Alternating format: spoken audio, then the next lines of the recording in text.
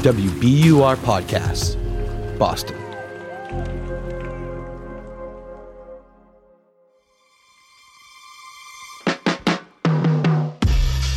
Amory, have you ever seen The Hunger Games?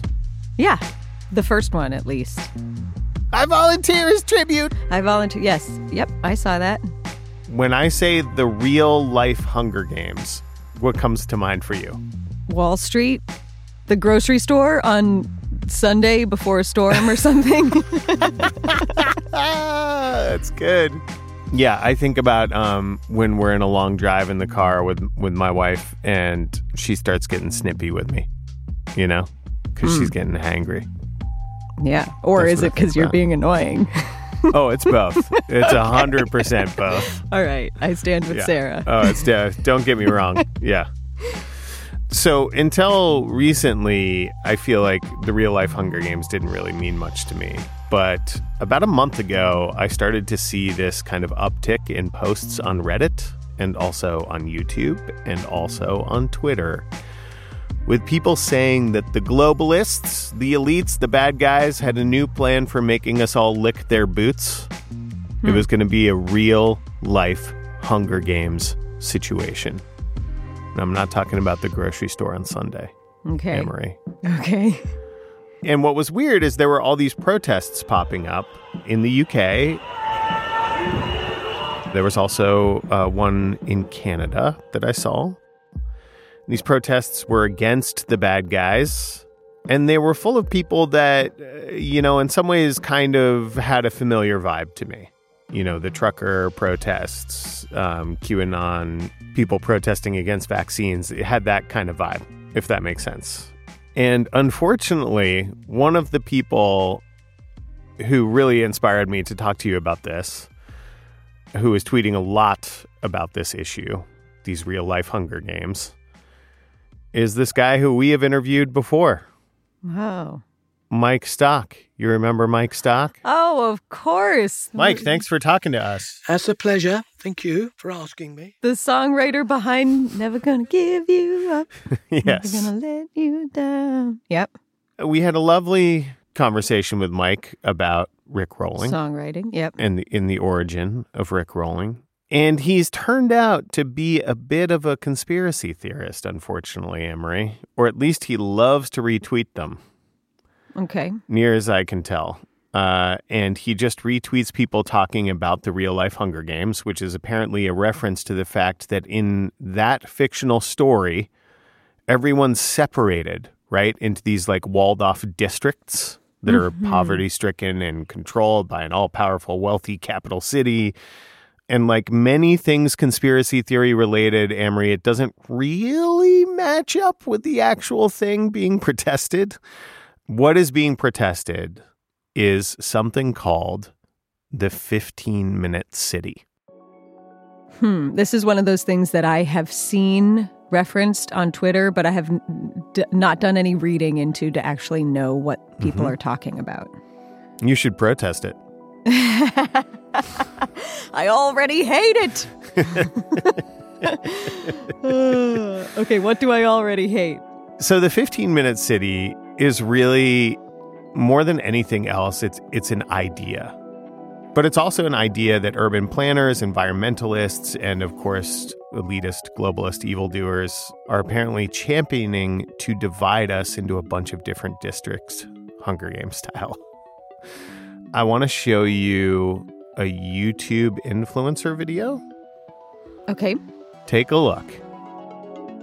In practice, 15-minute cities mean setting up cameras everywhere to keep track of where everyone is driving to ensure that they do not leave their designated district too frequently. In the case of Oxford, these boundaries will be enforced through traffic filters that will automatically issue fines to violating vehicles. The pilot is tentatively scheduled for the start of 2024, and it will see the city of Oxford divided into 6 districts. Those living in a particular area will be allowed to drive into other districts up to 100 times a year. After that, fines get issued. And reducing pollution and car use is supposedly the purpose of the pilot. For now, I want you to pay attention to who this guy is. So this guy, I don't know his name, but he has a very active YouTube channel. The YouTube channel is called Coin Bureau Clips. Yeah, what does that mean? It is, the bio of this channel is, the Coin Bureau understands just how important well-researched cryptocurrency content is. Okay. Not super relevant to the discussion at hand, but I think, what this guy does is he's got a British accent. He's sort of very, high quality in his presentation. He sounds like he knows what he's talking about, right? This is, to me, a very good example of how misinformation gets spread, in my mind. And what this video does, I think that is a little dicey, is it represents the 15-minute city idea as something that is primarily around restricting movement of people, mass surveillance, and sort of curtailing your rights of movement. And they're talking about implementing the 15-minute city idea in actually a bunch of cities around the world. Oxford, England, Paris, France, even your old neck of the woods, Amory, Cleveland, Ohio. Oh, hey-oh. So now I want you to watch another video. And I would say this person, in my mind, is more the type of person that I think we are seeing at the 15-minute city protests. The person who's being activated by what I would describe as misinformation. Can somebody tell me about a 15-minute city? If I'm going to work and working all the hours God sends to pay for my motorhome and to enjoy the freedom that it offers, going to Scotland and parking at the roadside and staying on camps and wherever. If you bring out these 15-minute cities and all these low emission zones everywhere, what is the point? I want to be in my motorhome. Is that so bad? Stuff your 15-minute cities. I've got my camper. That's all I need and that's all I want. And when you stop me from doing that, I'll stop everything else. Cheers. What do you think about this guy? How does this guy strike you? Just a very practical working guy who's like, look, I want to go to work. I want to make my money. I want to, live my life and enjoy my life and be able to do all that freely and with ease and without restriction. And yeah, to that I'm like, the part of me that's like, yeah, man, you do you. I feel for him. Yeah, I think both of these men, in different ways, come off as reasonable, right? Yes. Like, the first guy is explaining this thing in a very clear way. The second guy is saying, look, man, and he's pretty blue-collar seeming. In the video, he's wearing essentially like a security guard uniform, right? Yep. And what he's saying sounds reasonable. For sure. But I think the story, as it always is much more nuanced and complicated than I think these two people represent, and that the sort of debate that we've been seeing pop up online represents. As all of these people are pissed off about this supposed Hunger Games style districting of 15-minute cities and actually walling them off. Mm-hmm. In fact, as these things tend to do, it's sort of, this stuff is getting conflated with all the other conspiracy theorizing. Again, about sort of the people in control trying to control us further. Yeah, it is true. I'm here yeah, stuff you 15-minute city when I still don't know what it is. Or I only have one explanation of it from the guy in the first video saying look, we're going to be spread into districts. You're not going to be able to go into these other districts. Mm-hmm. And you're hinting at the fact that understanding is not, that's not fully formed. Well, let's go back a little further and see where the 15-minute city really started. Okay. And we're going to do that in a minute.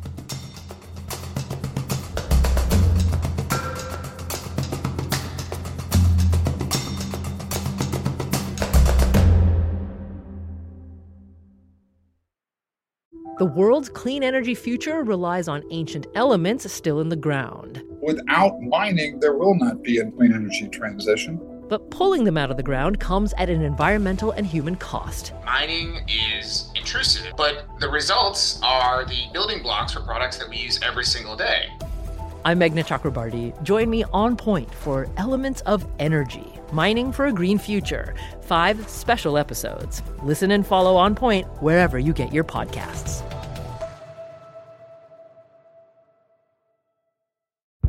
Did you kill Marlene Johnson? I think you're one of the first people to have actually asked. From WBUR and ZSP Media, this is Beyond All Repair, a new podcast about an unsolved murder that will leave you questioning everything. Somebody should be in jail for murdering my sister. A woman who's never been believed. As long as they think I have done this, then they're not looking for who actually did this. And that's what makes it a cold case. No, it's a botched case. And a search for the truth, once and for all. Wow, it just gets more interesting. Beyond All Repair. Listen and follow wherever you get your podcasts. Be careful. You're digging in a place that's been very peaceful for a while. Do it anyway. Dig.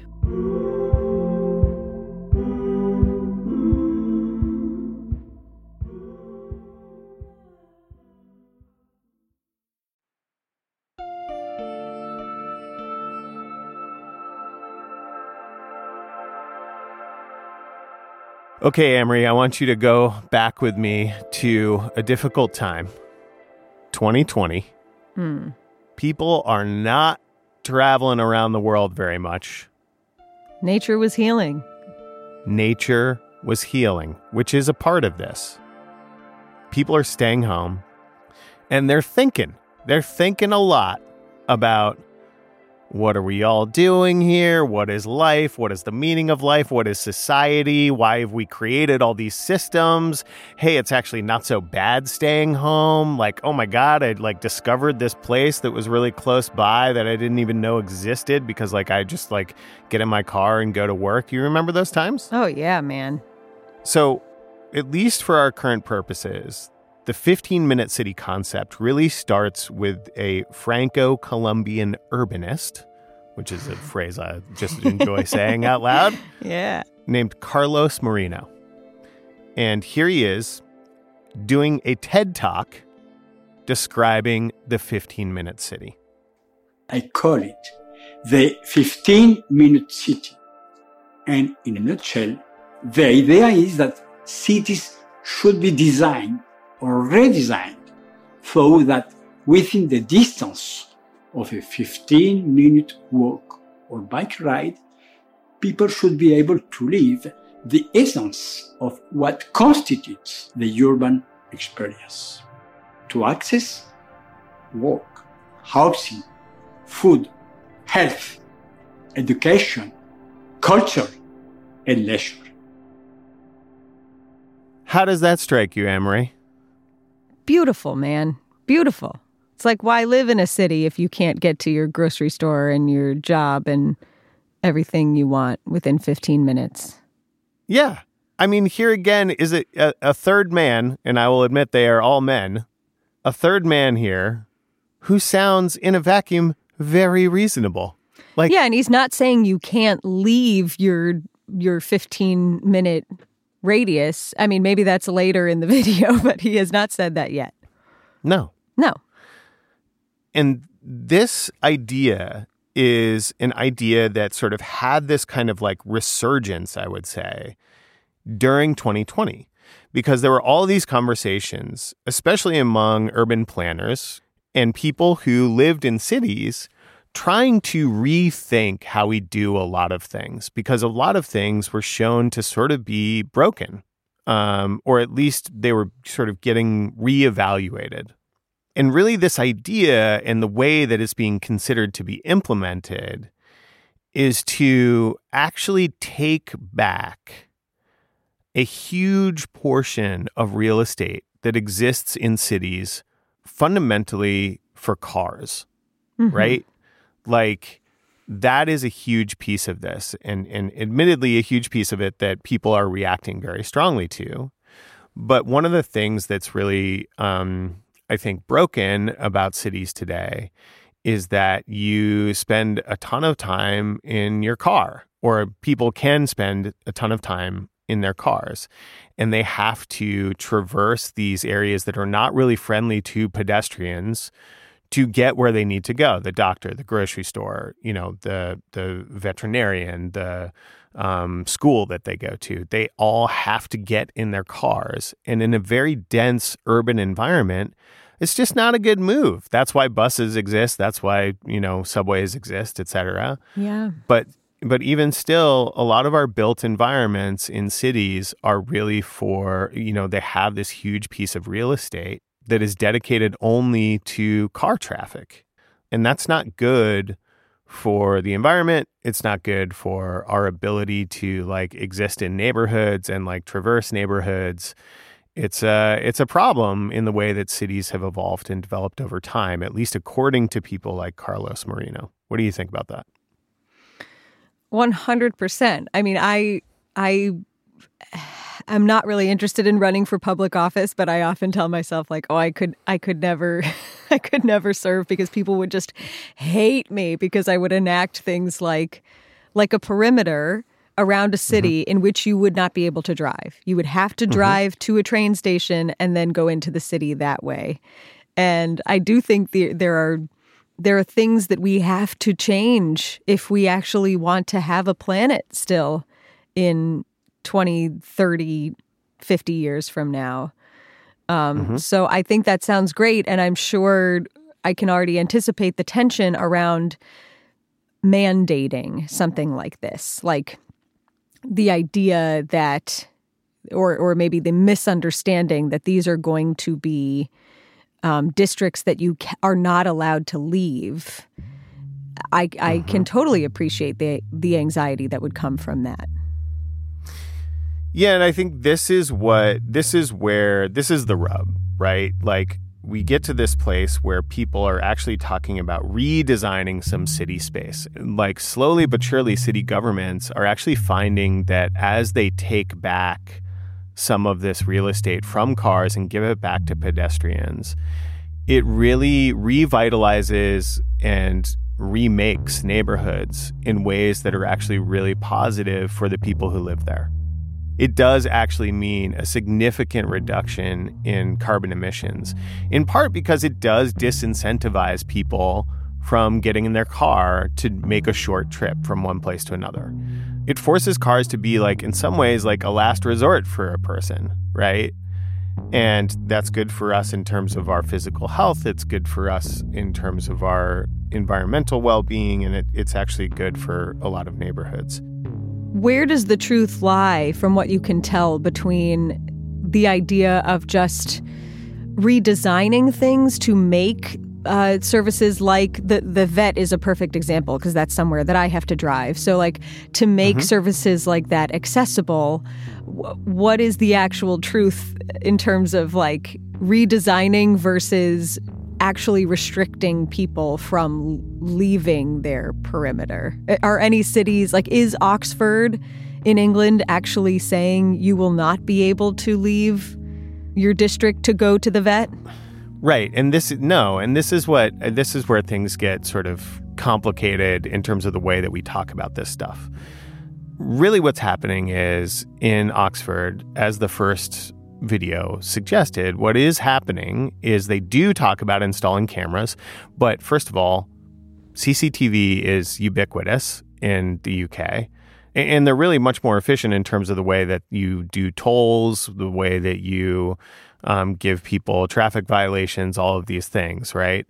But really, it's not telling you can't leave your neighborhood.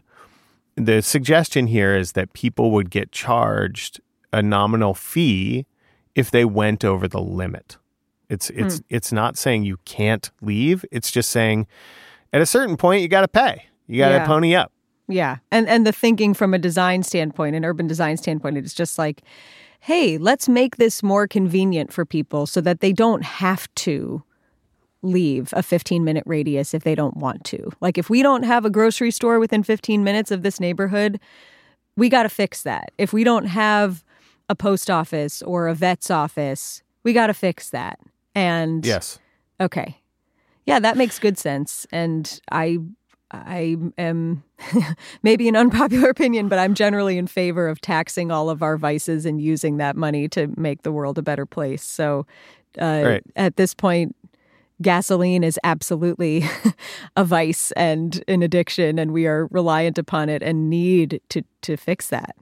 I'm going to give you one more sort of little piece of history here. Okay. For the 15-minute city to consider. Mm-hmm. One of the most incredible city experiences I've had as a traveler is a brief stint of, I think, 3 weeks that I spent stuck with very little money while traveling in Europe in the city of Barcelona, Spain. And I stayed in this hostel that was on this road in Barcelona called La Rambla or Las Ramblas. Have you ever been to Barcelona? Do you know anything about Las Ramblas? I have, and I imagine that I've been on that road, but I don't remember it because I was a dumb 18-year-old just seeing too much of the world too quickly. So was I. Okay, well, refresh my memory. My hostel just happened to be there, so I spent a lot of time there. This street is essentially, largely taken over by pedestrians. It's an area that is like really pedestrian heavy and traffic light. And it's just this like incredible example of what an urban environment can be when it's taken over by pedestrians. It's full of vibrance. There are street performers. There are people selling all different kinds of things. There are just like groups of people hanging out and talking. There's all this like serendipitous interaction that happens. It's just this like, it's really hard to describe if you haven't experienced this sort of thing, but it's just this kind of beautiful space that is given over to the people that cities are supposed to be for, right? They're not for cars. They're for us, right? Mm-hmm. And I was surprised to learn that really the 15-minute city, in a lot of ways, comes from specifically a manifesto that was published in Barcelona in April of 2020. And it proposed these radical changes in the way that cities exist in the wake of COVID-19. It was signed by 160 academics, 300 architects. And this is actually from a Vox Explainer video from 6 years ago. So like way before 15-minute cities were like a real discussion, and way before, people were freaked out that we were all going to have to get stuck in our districts and fight each other for survival. In the main superblock at the city center, pedestrian space increased from 45% of the total surface area to 74%. And with so much less traffic, noise levels dropped from 66.5 decibels to 61 decibels. Most impressive of all, there was a 42% reduction in nitrogen oxide emissions and a 38% reduction in particle pollution in the area. And on top of that... So while some people think of this as radical, and while it is fundamentally an idea that calls for redesigning the way people share space in urban environments, and that often means reducing car traffic, I think it's proven to be really positive for some city populations. Yeah, hear to that. And also, I would just make the point that I think maybe a source of tension is that I know, at least in Boston, I can picture neighborhoods of Boston where people who do live within 15 minutes of, by walking or bike, of everything that they might need, that's some really expensive real estate currently. And so it really is going to take so much redesign to make this affordable and feasible for everyday people. I think there's some additional tension built in there, just that it's a privilege. If you do live in this kind of environment, that's like a privileged existence, and we need to bring that existence to more people through some redesign and rethinking. Hear to redesign and rethinking, and I volunteer as tribute. I do too. I'm gonna start thinking about some ways in which I can enforce the no car perimeter on myself a little bit more. I'll let you know how it goes. All right, we'll talk to you next week. Bye. Bye.